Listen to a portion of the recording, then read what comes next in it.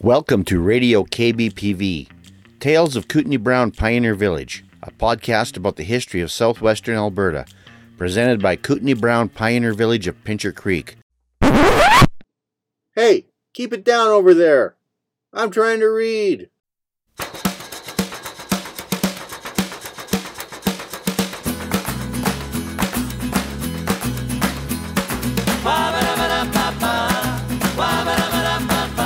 Well, you should see my story reading, baby. You should hear the things that she says. She says, "Hun, drop dead. I'd rather go to bed with Gabriel Garcia Marquez. Cuddle up with William S. Burroughs. Leave on the light for bell hooks. I've been flirting with Pierre Burton 'cause he's so smart in his books. I like to go out dancing. My baby loves a bunch of authors. My heart's so broke and bleeding. Baby's just sitting there doing some reading."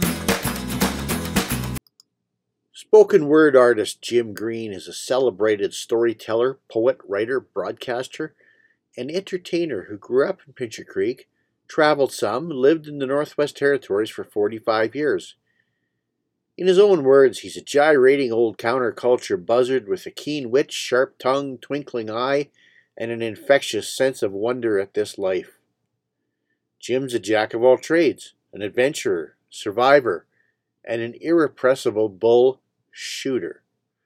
His performances have been called entertaining, provocative, and just a tad outrageous. He's performed his own material in every province and territory of the country. His current CD is Party Line, but we couldn't let Jim go without telling one of his tales for Radio KBPV. And Party Line, of course, is available in the country store at Kootenai Brown Pioneer Village. So let's turn it over to Jim. So we have Mr. Jim Green here. We're doing a podcast, Jim. It's like CBC, only for without having to have the radio and what you can't swear. So Jim is from Twin Butte, Alberta. Here, he's been around for a while. He's been around the world a bit too, at least around northern Canada. And he's a storyteller and raconteur, and he's selling one of his CDs, which he tells some of these stories, called the Jim Green Party Line. And he represents himself as a bull shooter? A bull shooter, is that what you call? So we're in Willow Valley. Or something that sounds like that. Bull shooter? Yeah. Perhaps not. Yeah. I'll tell you what, That's Jim, close enough. Jim, I've just introduced you as a storyteller, so tell me a story. You know where Brian Robertson is? Tell you a story. Well, now you're catching me off guard. But I'll tell you a story. For 3 years in my life, I lived north of the Arctic Circle. Actually, 200 miles north of the Arctic Circle. It was a little community called Spence Bay in those days. It's now called Taloyoak. And I used to come down south and tell stories about the Arctic, and sometimes people wanted to know very intimate details of how you got along. And so I decided to write this little piece so I would have something to say when somebody stuck a mic in my mouth like this one. And I wrote this story called How to Do It Outside in the Winter, which a lot of people wondered about, because if it's 40 below and the wind's about 120, how do you do it outside in the winter? Especially when you've got all of these clothes on your feet. You've got sealskin boots. They're made out of ordinary seals. Although the soles are actually made out of a square flipper seal called a ujuk. So you got That's what you got on your feet.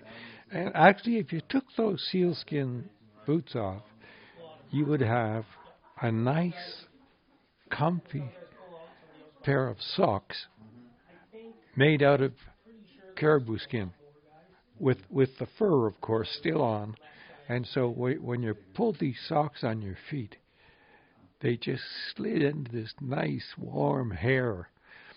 And I don't know if you know or not, but caribou hair is hollow.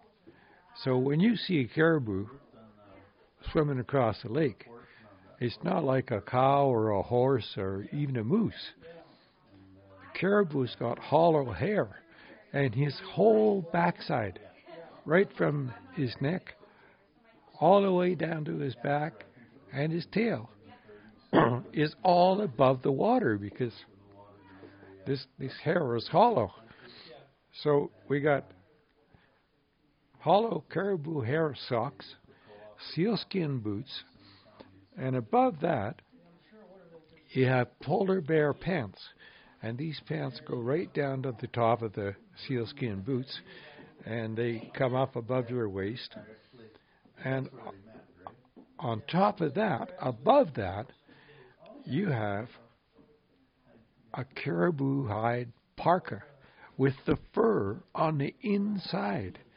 And so you put that on, and it's just warm as toast, eh? But for 40 below, you need to have as much protection as possible. So you have another caribou parka with the hair on the outside, and you put that on over the top, and then you have caribou hide mitts, and so there you got it. You got these socks on, you got the sealskin boots on, you've got the polar bear pants on, you've got the caribou hide underwear on, and then the caribou hide parka with the hood up, and it's 40 below, and the wind's 120 clicks and howling,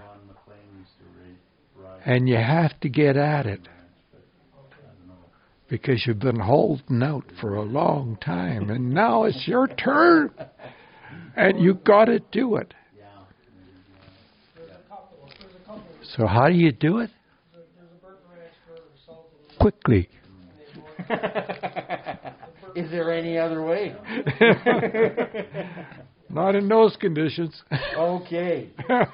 So do not bring the Viagra to the Arctic Circle. Okay, thank you, Jim. All right. I appreciate that. All right. And I will make sure that the appropriate adjustments are made to my sealskin tour. Okay. All right. Okay.